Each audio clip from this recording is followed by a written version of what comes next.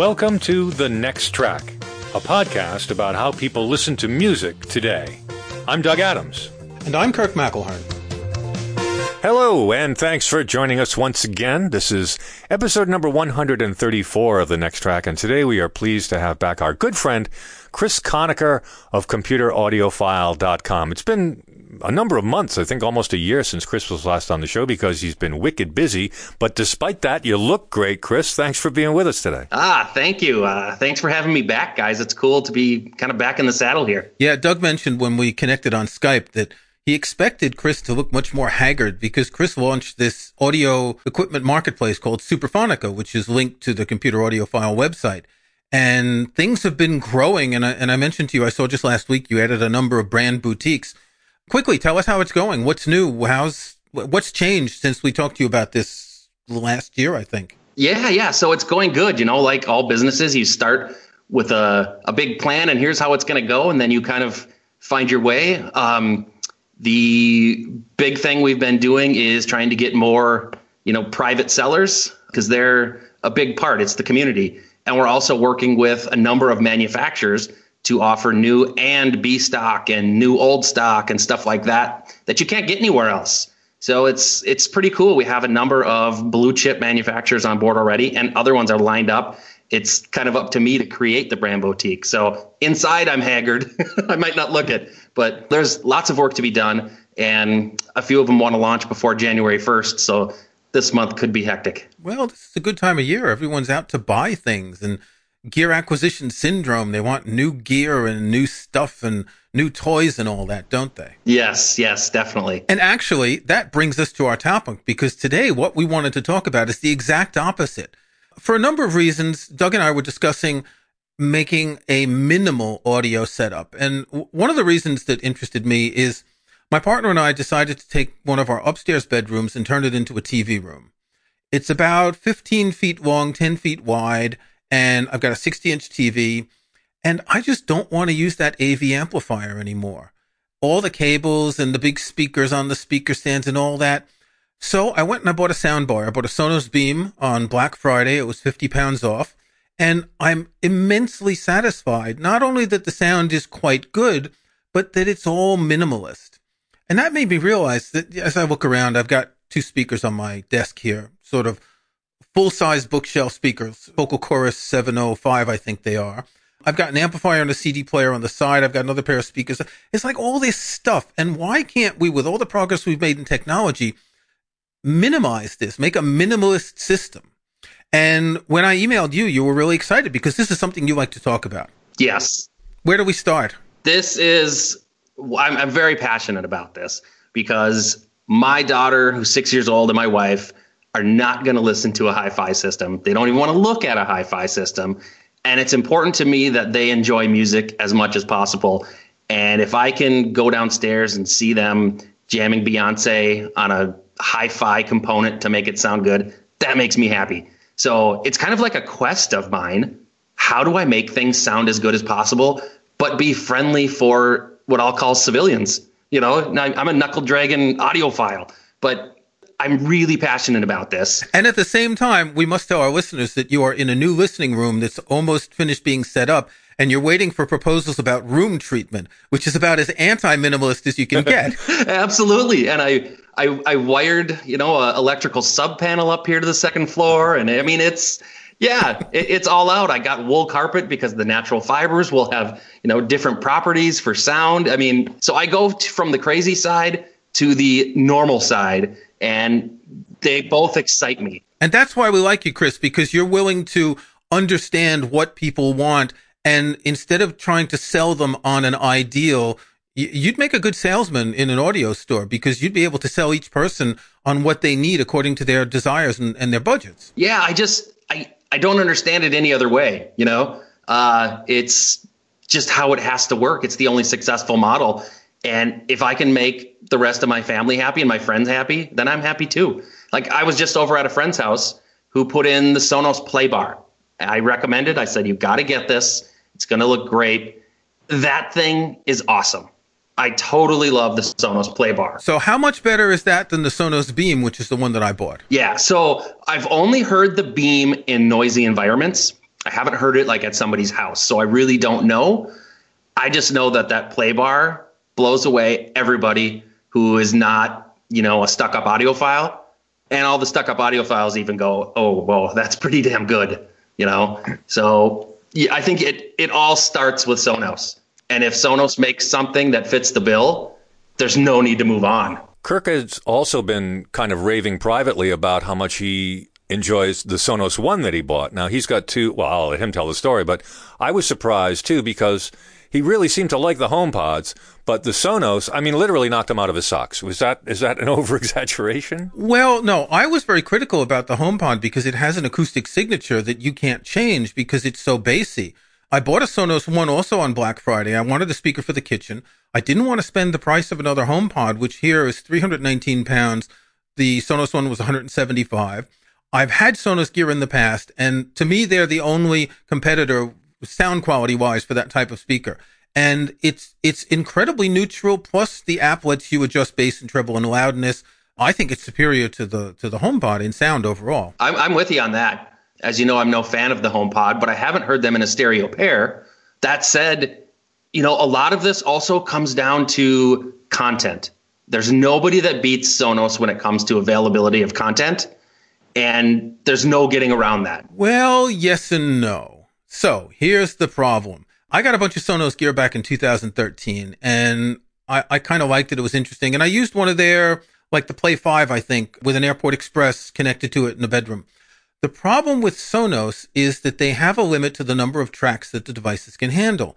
And I would have thought that they'd overcome that by now.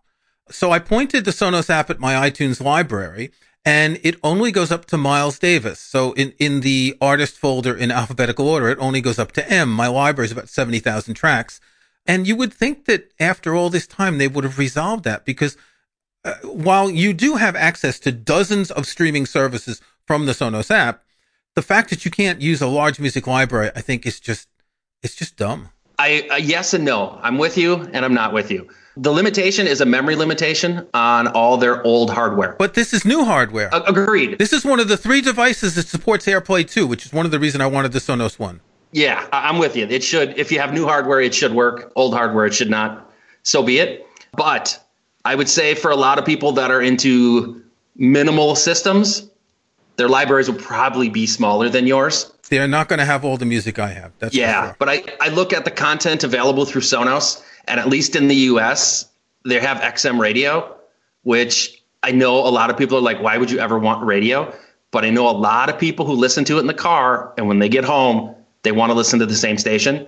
And who am I to tell them, no, you shouldn't want to do that? Yeah. So Sonos has that. And many hi-fi companies have approached Sirius XM and said, hey, we want to integrate. And they just say, take a hike. Sirius just purchased Pandora, and that should enable them to come up with some pretty cool products that they'll be able to offer as radio. Yeah. Smart move. Yeah. I'm looking at the Sonos app on my iPhone. So this is UK content. And I've never heard of many of these, but Apple Music, 7 Digital, Amazon Music, Audible, Bandcamp, Calm Radio, which I've never heard of.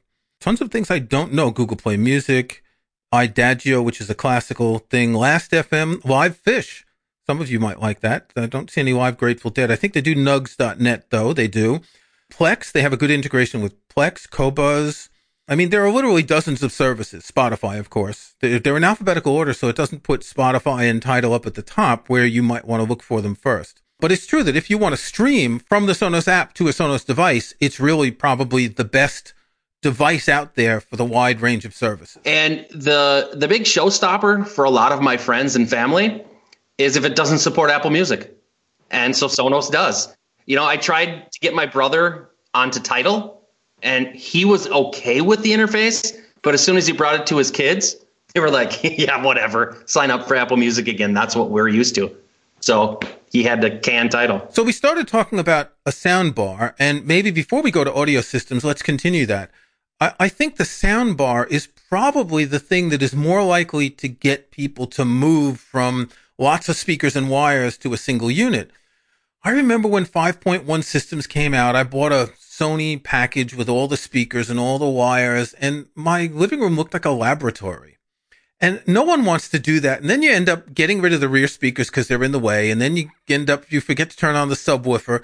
And it's a great idea if you have a dedicated room, if you can afford, a home theater with speakers built into the walls and all that. It's great. It's not practical. I'm with you 100%. 5.1 for movies and music, 5.1 channels. It can be awesome, but you know what? It's so impractical for almost everybody on the planet. And I think the sales of 5.1 music show that in terms of movies, they're just always going to be, 5.1, 7.1 at most, whatever. I know a lot of people, of course, use their televisions to listen to music if they have an Apple TV or any number of other devices hooked up into the TV. And while I think that's kind of strange, it wouldn't be unusual to have, say, for instance, a smaller TV in the bedroom, and when you're not watching video, you can listen to audio. But do these sound bars go both ways? Can they accommodate, stereo audio and the cinematic experience? So my friend who we installed this at his house, he's got a TV behind his bar, Sonos Play Bar underneath the TV. We use it for both. It's awesome. So it's either, watch the game with the sound coming out of the sound bar and it's great, or we shut off the TV and just use the Sonos app and play music through it. And it's spectacular. It's surprising. It's $700 and it can make you so happy and sound so good. It's really cool. But to circle back on your point about playing music through the TV, when I met my wife, she used to play CDs, put them in her DVD player and play the sound through her TV speakers.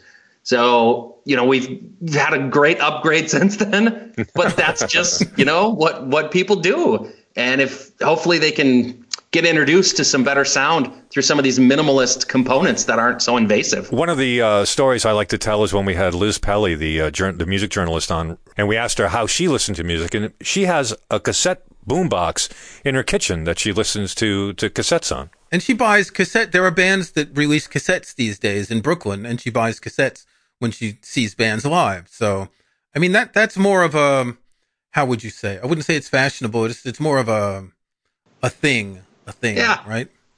Feel for nostalgia, I guess. Well, but when you're too young to have gone through the cassette era, when you're too young to have lived that period, it's not really nostalgia in the same way. For Doug and me, if we were to go back to a Walkman with cassettes, that would be, that would be nostalgic, because we spend all our time rewinding or fast forwarding to get to that song you want to hear. My wife would think I was succumbing to early onset dementia if I started playing cassettes again. So I don't think I'm going to get back into that. So back to my sound bar. When I set up the TV, I plugged in a 4K Blu-ray player that I bought last year that I actually never took out of the box, because what was I going to play on it, right?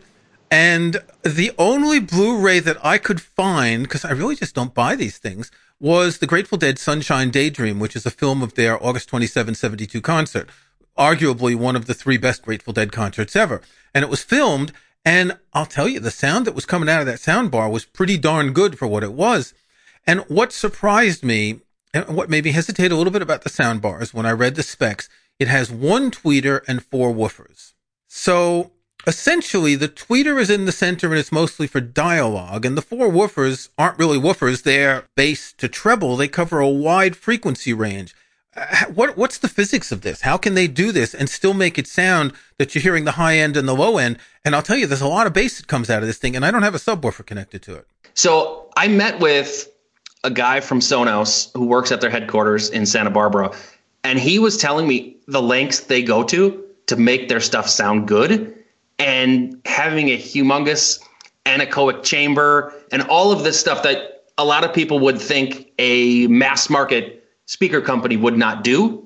But these guys go all out to design these things. So it's some smart engineers with solid engineering data to back up their design decisions, and they can produce some magic. Yeah. So the Playbar that you talked about has 3 tweeters and 6 mid-woofers, as they call them. So obviously it's an upgrade. It's about twice as much as the one that I bought. I'm not going to buy a new one yet, but I can sense some gear acquisition syndrome, because there are other ones that have sort of Dolby Atmos and directional things, and you can get a faux surround sound with some of these sound bars, can't you? Yeah. And one cool thing, too, is I believe you can hook up the Sonos subwoofer wireless. So put in the play bar, throw the subwoofer somewhere else without snaking a cable across your carpet, and you're sitting pretty good. It would be worth the premium price if I could get rid of wires. I mean, a couple of $100 not to have the wires would be worth it to me. Yeah, but their subwoofer is almost I think it's the same price as the Play Bar. I think it's $700.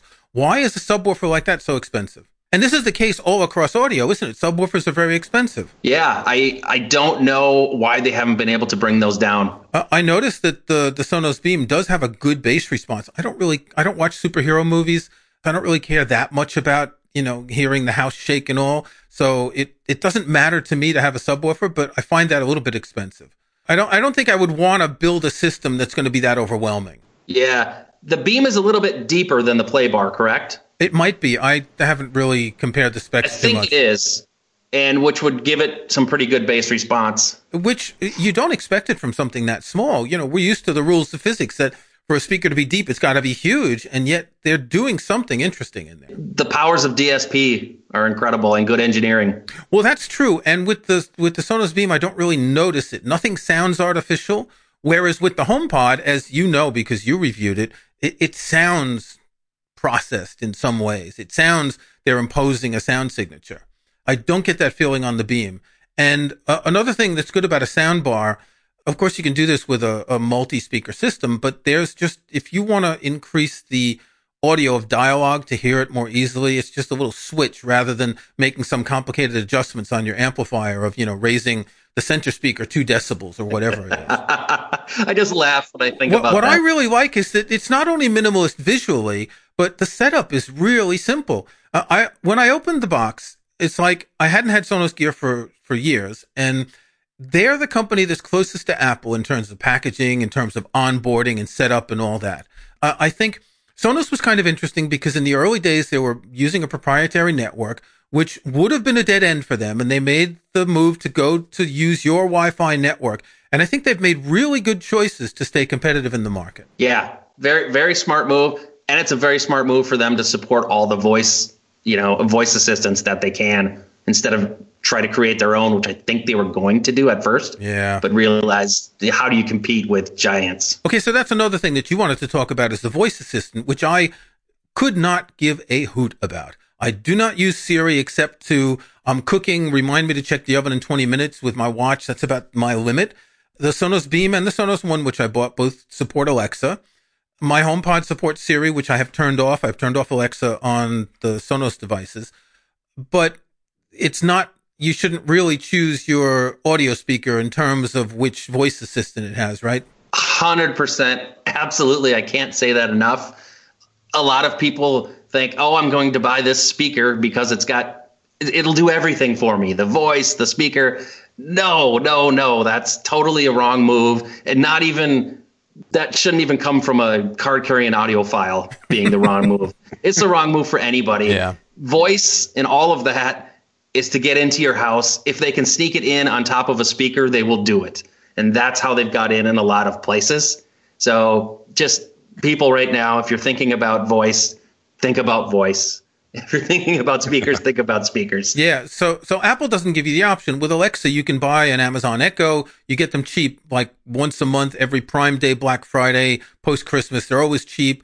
Google Home, I think they have a couple of inexpensive devices as well, like hockey puck type devices. Yeah. Apple's the only one who doesn't. You either buy the HomePod at, $349 US, or you use your iPhone or your Apple Watch or other Apple device. And that, of course, is a difference with Alexa because you don't have Alexa on a phone, so you don't have the same access. Yeah. So I recently got a Google Home Hub, the display, and it sits here on my desk, and I kind of enjoy it. But the thing I got it for was, how can I integrate this with good quality music? So I'm not interested at all in telling it to order me toilet paper or anything like that. Yeah. I want to look at it and say, hey, Google, play Miles Davis. And you can set up your default speaker. So it'll go to my hi-fi system and it'll use Deezer. And right now, Deezer has an issue with sending lossless audio only when you tell the Home Hub to send lossless audio. So Deezer is lossless, but in this specific case, it's not. So I've been going back and forth with Deezer to try to figure that one out. But when I can, That will be cool. Voice activated lossless audio. But this is all part of the quest for minimalism to avoid all these hassles and headaches. It's just another packet of hassles. It's just another set of hassles that, although they do seem a little more contained, it's not like you have sprawling gear and hardware all over the house and you got wires running through your walls. At least in this situation, I think, well, it's a hardware software thing, but it still does bring its own set of problems. That's a nice problem to have, having a Deezer subscription with lossless, but still, it's a bit awkward. I'm with you. I'm with you 100%. So we talked about a sound bar. So this is with a TV, and you mentioned that you can use that to listen to music. And I think for a lot of people, that's probably a good choice for a minimal audio system. If they're going to listen in their living room, why have two systems? Just have one that's with the TV. But what about someone who wants an audio only system? In my previous house, I had a small amplifier and two bookshelf speakers in the bedroom, Airport Express, so I could stream to them. It was bigger than what I'd want in a bedroom, but it was okay because I had the gear. Now, the way the bedroom's set up, I can't place anything like that. And that's why I wanted to get the two HomePods, because I've got them on two shelves on either side of the room, and it works. And that, to me, is just the change of only having those two little speakers instead of the stuff. You got to turn on this. You got to make sure you stream into that. You got to make sure the speakers make sure my partner hasn't moved the speakers when she dusted or something like that. What are the options today for someone who wants a small audio system, not connected to a TV? We've talked about the Sonos, but there are self-powered speakers that go up into the thousands, aren't there? Oh, yeah. I'm sure there's one for $10, and there's probably one for $10,000. Last week, I published a review of a series from Dyn Audio, the Danish speaker manufacturer, called the Music Series. They have the Music 1, I think, starts at about $399, to the Music 7, which is $999. And there's a 1, a 3, a 5, and a 7. So it's a range. They're all in ones. The 7 can be used as a center channel too, if you want, or you can just put it wherever you want, and it's an audio only system. So it's quite cool. Any of them can be put in a stereo pair. And what's really cool too about this is the speaker grill fabric comes from the Danish design house Gabriel. So it looks really nice. It's not this black or gray that is the typical gross audio stuff you see at Best Buy. High-end companies like Dyn Audio, Name have some good units with the Muso. And then, of course, there's the WLA Phantom. Yeah, but that's really expensive. It's very expensive, but it's minimalist in that it's all in one. Here's your single thing to do it. And so one cool thing, too, about, say, this Dyn Audio Music 7, as it gives you full stereo reproduction in an all-in-one unit. And to test that, I put on Roger Waters' Amused to Death, which is in Q sound. And if your stereo separation and everything isn't perfect, you'll lose the Q sound. So when you play it back, you hear the piano way off to the right of the speaker and the breathing way off to the left. And it's not like people are going to do that, but it tells me the stereo separation is really good with a single speaker. Yeah, because in the early days of these things, the stereo separation was pretty much like 5 degrees between the two speakers, and you had to be exactly... Oh, it was mud. It was mud. Just call it what it was. It was mud. It was mono. It was stereo in name only. It was basically mono because it just wasn't designed for that. And they have improved over the years. But what I'm finding interesting now is Dyn Audio is one example, but there are others. The sort of mid to high end audio market is starting to look at these all-in-one units, which, 10 years ago, audiophiles would have just smirked at, wouldn't they? Yes. Remember when B&W came out with the Zeppelin? Right. Yeah. Audiophiles looked at that and went, this is blasphemous. Terrible. B&W was ahead of its time. I didn't like the sound of the Zeppelin, but the concept... I didn't either. Way too basic. Yeah, the concept was definitely there. But I look at these all-in-ones as a way to actually listen to music with your friends and family. Back in the day, everybody had the big console stereo. I mean, way back in the day, the piece of furniture, and the whole family could listen. Then it went to Dad's down in the cave, and the all-in-one has the chance to bring the family back together, which I love it. When I sit there and my daughter's dancing when we're all having fun listening to music, there's nothing better than that. So these really have a great place, and it's cool to see hi-fi companies getting into it to create a better product. You know, it's like people always say, should I get the Beats or the Bose? And I'm like, No, look at a hi-fi company when we're talking headphones. Get something from Sennheiser. They know what they're doing. And it's kind of the same way with these all-in-ones. You can go to Target, and there'll be an all-in-one from brand XYZ, but a lot of hi-fi companies can really produce some magic. That said, there's probably some snake oil in some of them too, right? They're going to be $10,000 for something that's not very good. Yeah. So words to the wise, but for the most part, the all-in-ones have been great from hi-fi companies. Well, that Dyn Audio, and I wasn't familiar with this until last week when I think you tweeted that you had added a boutique on your store. The most expensive one's $1,000. Now, that's not an amount that just anyone can spend, but that's still not excessive for something that, and I'm going to take your word for it, that probably sounds quite good.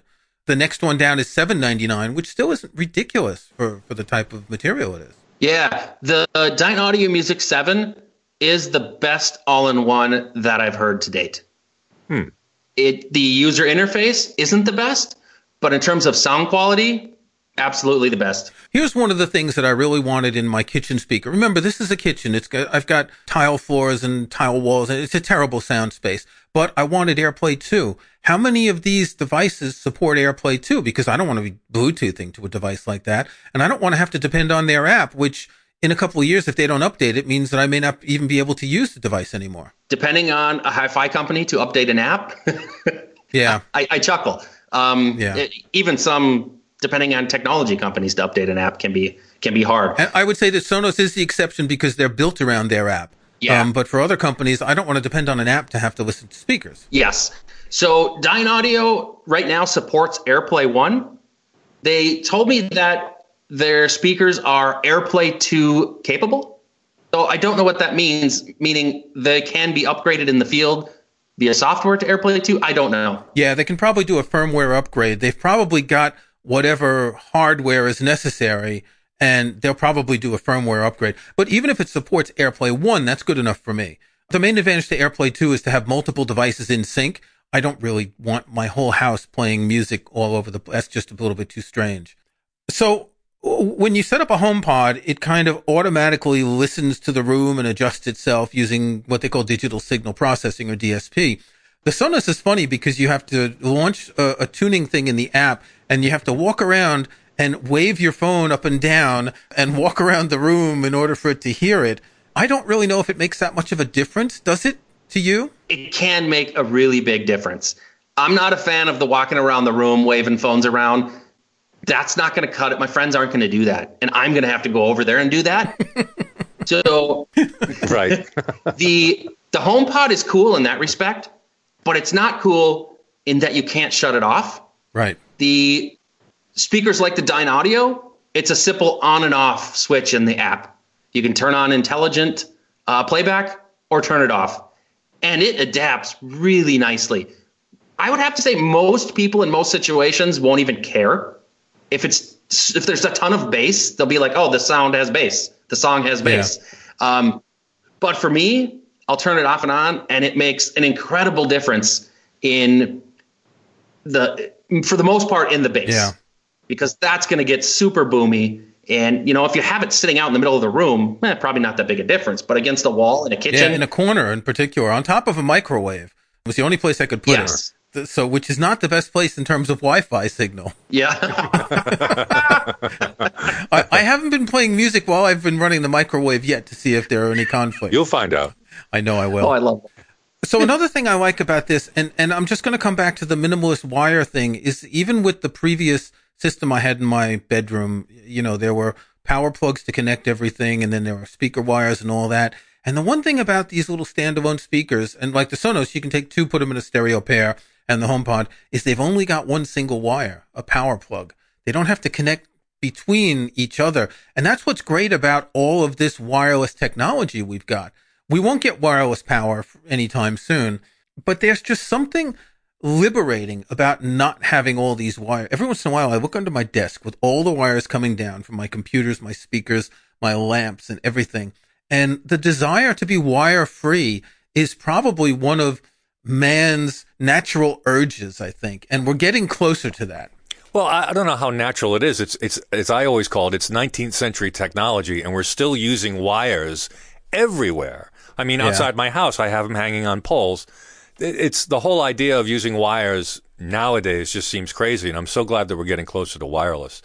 Obviously, we're not going to get rid of all the wires, as you say. We need power, but just getting rid of pairs of speaker wires that I'm tripping and traipsing over all the time would be great. So I do have one thing for you. The Arender S5W loudspeakers, completely wireless. Really? They run on battery. And the batteries that they use are from Bosch. So you can go to Home Depot or any store, Amazon, and get them. You're not dependent on the company, because if a hi-fi company makes that battery, it's going to cost $3,000. But Bosch will make them, and you can get. But it's rechargeable, right? Yes. And you can pop new ones in and out. It's a cool system. It's the first completely wireless stereo pair of loudspeakers I've ever listened to. How's the sound? It sounds really good. Really? Yeah. Okay, well, hit us with the bad news. What does it cost? Yeah, the bad news is it's $3,000. Okay. But it's a step in the right direction. But new technology. Yeah, it's the only pair of totally wireless loudspeakers. And talking to this company, they were saying, our advertisements are going to show our speakers with no wires going to them. But so does every other loudspeaker company. Right. They all show their loudspeakers with no speaker cables, no power cables, nothing. So these guys have truth in advertisement in that completely wireless. Yeah, and on their website, I'll link in the show notes, they show a picture of a nice terrace overlooking the Mediterranean with one of the speakers sitting on a speaker stand out there. And it's true that the idea of putting it anywhere without having to be tethered at all is really nice. I had one of those Tivoli audio speakers some years ago, and that was a rechargeable battery, and I used to use it outside on the terrace where I lived. But that was a tiny mono, very good bass response, but a tiny mono unit. These Arenders, they look quite nice. Yeah. Let's get into real prices, though. I mean, you get a stereo pair of the Sonos One for $400. I think a lot of people might still balk at that because they're looking at $50 Bluetooth speakers. But it seems to me that the quality of that is pretty close to, an entry-level stereo system, isn't it? Yeah, it really is. Okay, what would you recommend for someone who wants to go for something a little bit better, a little bit more expensive without busting the credit card limit? If we want to talk recent, the Dyn Audio Music Series, from the Music 1 to the Music 7, like I said in my review, buy the biggest one you can afford or the biggest one you have space for, because physics does come into play. But even so, how's the 1 and the 3 on the low end? I mean, do they sound acceptable, serviceable? Acceptable, probably really good for most people. I look at them going, yeah, these are good. The 3 definitely better than the 1. It's twice the size. So again, physics does come into play for a lot of this, and DSP as well. But finding a hi-fi brand who makes a range is really nice, because then you can, pick the size and the price you want. Name also has the Muso and the Muso QB, which is the smaller version. Again, probably a little more expensive than, Sonos, but you're getting a little bit different product. I just saw something on the Dyn Audio website. This is battery powered? The Music 1 and the Music 3 have batteries in them, so they can be charged, and then you can bring them wherever you want. So true wireless. Yes. Okay. You'll be listening to this episode before Christmas, and if you want to, sell your existing stereo stuff and get a minimalist system, there'll be some links in the show notes. Chris Conacher, thanks very much for joining us. Thanks for having me on, guys. I enjoyed it. Now we're going to wrap things up with our next track picks. Kirk? So my next track pick this week is not music. It's very rare that I have picked a next track that isn't music. As I discussed in this episode, we set up this TV room, and I've got the 4K TV and I've got the 4K Blu-ray drive, but I didn't have any 4K content to put in the Blu-ray drive. So what's the point of having it? So while we were recording, the Amazon guy came and he brought me this box set of Planet Earth 2 and Blue Planet 2, both in 4K. I don't know if you've seen any of this, but this is some extraordinary video. Planet Earth is this thing. It's in deserts and forests and lakes and all that. And Blue Planet is all in the sea and the rivers. I saw some footage of this last week on the BBC iPlayer where they had some 4K footage you could stream to test. And I watched about 10 minutes of it. It's simply breathtaking. So I wanted to get, 12 hours of nice 4K footage to look at on my TV. There's probably a little bit of music in there. One thing about this 4K stuff is I'm probably not going to buy very much of it. I never bought a lot of Blu-rays to start with, other than maybe concerts and music things. I rent movies. I don't generally buy them. I don't have the bandwidth to rent 4K movies from Apple because they require 25 megabits and I've only got about 15. I can get some 4K content on Amazon and I'm not going to pay extra on Netflix. So this is pretty much all the 4K video I'm going to have. Planet Earth 2 and Blue Planet 2 presented by the famous David Attenborough. Doug, what have you got? This week I have a guilty pleasure. I still feel guilty about it, even though I don't listen to this kind of music much anymore. It is Joni Mitchell's Shadows and Light live album. Back in the 70s, this came out in 1980. Back in the 70s, I had a bunch of friends, and specifically I had a girlfriend who liked Joni Mitchell, so there was no really avoiding listening to Joni Mitchell. I didn't care much for the folk stuff, but I really did enjoy her jazz-infused albums. And this album came out and featured a great set of musicians. And if you were listening to jazz fusion at the time, you would have really enjoyed hearing Lyle Mays and Pat Metheny and Jaco Pastorius and Don Elias and Michael Brecker back up Joni Mitchell doing some of her better jazz cuts. They also did some Charlie Mingus tunes. This particular album, it was from a tour that she was doing. It's actually called Mingus Shadows and Light. And so she does a lot of a wide variety of jazz sort of stuff. Jazz, but ultimately it comes down to jazz fusion. And I know people now in the 21st century kind of look back at jazz fusion as being somewhat stilted, but I remember liking this record a lot, and I haven't listened to Joni Mitchell in a very long time, and I was only reminded of the fact that I listened to any of her stuff at all by noticing that she celebrated a recent birthday.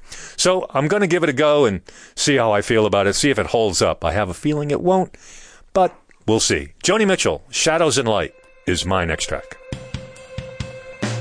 This has been The Next Track, a podcast about how people listen to music today. You can find show notes and links to some of the things we talked about in this and other episodes at thenexttrack.com. There's also a contact form there you can use to send us comments. If you like the show, we hope you'll subscribe in iTunes or your favorite podcast app. And please think about giving us a review or rating. We'd appreciate that. I'm Doug Adams, and for Kirk McElhearn, thanks for listening. We'll talk to you next time.